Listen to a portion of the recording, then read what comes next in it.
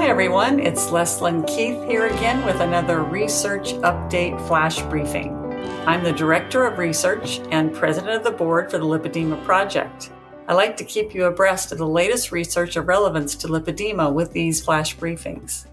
Today I'd like to tell you about a paper out of Colorado State University in the US.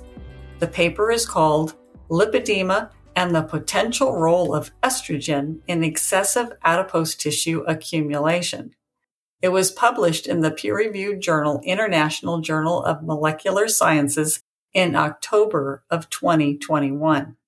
This review summarizes the research examining how adipose tissue metabolism is affected by estrogen and if there is a possible link to the excessive fat accumulation associated with lipedema.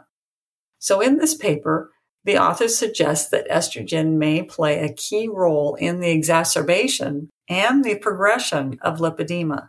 They believe that because the vast majority of those affected by lipedema are women, and that the onset is usually at a time of hormonal change, such as puberty, pregnancy, and menopause, this points to a hormonal influence, and it most strongly points to estrogen. They also suggest that the salient and overriding feature of excessive lower body distribution of fat may then cause the other features to appear and worsen, such as easy bruising and pain. And the key factor in this excessive lower body accumulation that characterizes lipedema may be a dysregulation of estrogen receptors on cells. Cells have special receptor sites for estrogens to attach to. Estrogen is important for growth and development of certain body tissues. If these receptor sites become dysregulated, one outcome could be excessive fat growth, especially to the lower body. The authors describe how estrogen signaling in fat tissue in the general population has been demonstrated to alter fat accumulation, uptake of fat into fat cells, growth in the size of fat cells, and the generation of new fat cells.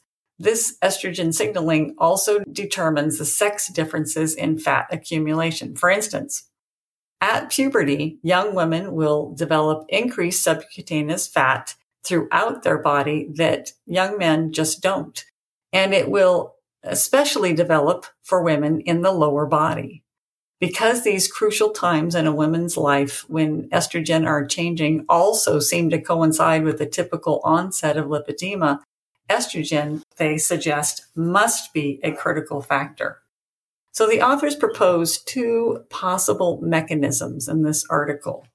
First, women with lipedema have found to have higher estrogen receptor alpha and estrogen receptor beta ratio than women without lipedema. This characteristic may result in a disruption to the normal patterns of gene expression and signaling that can result in not only reduced fat burning, but also increased fat production and storage, especially in the lower body. This dysregulation also reduces the functioning of fat cell mitochondria, and these are, of course, the power source of cells. Second, in lipedema fat, there may also be increased production of the enzymes that are used to produce sex hormones such as estrogen.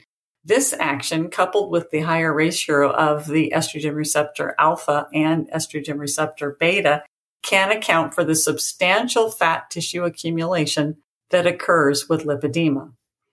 They make a short mention of the interaction of estrogen with insulin and fat storage.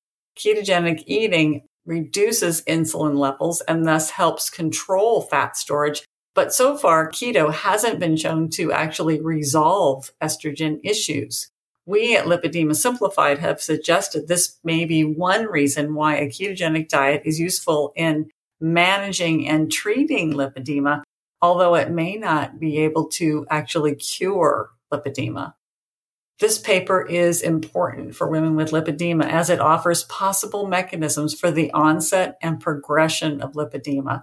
As we gain a better understanding of the reasons why some women get lipedema and while others don't, we can more effectively formulate treatment. For instance, this article may stimulate further research into the use of hormone therapy to treat lipedema, as other authors have already suggested.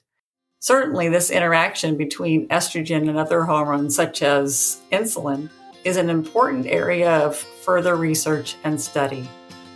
Thank you for joining me today. If you haven't already subscribed to our daily flash briefings of tips, tools, and research about lipedema, you can subscribe at Apple, Spotify, Amazon Alexa, or here at this website, lipedema-simplified.org/flash, where you'll find an archive of all of our flash briefings.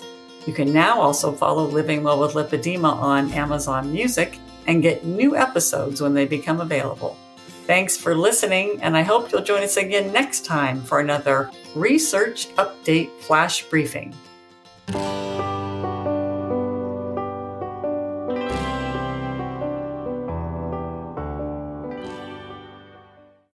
Hi there, this is Catherine Sayo with a very quick and exciting announcement. Just to let you know, our 3-day event, Heart to Heart, is coming up March 31st, April 1 and 2. Make sure you don't miss it. We have speakers coming from all over the world and an amazing schedule for interaction with all of the community. It's going to be spectacular. Go to lipedema-simplified.org and be sure to click the link to get more information, and we'll see you there.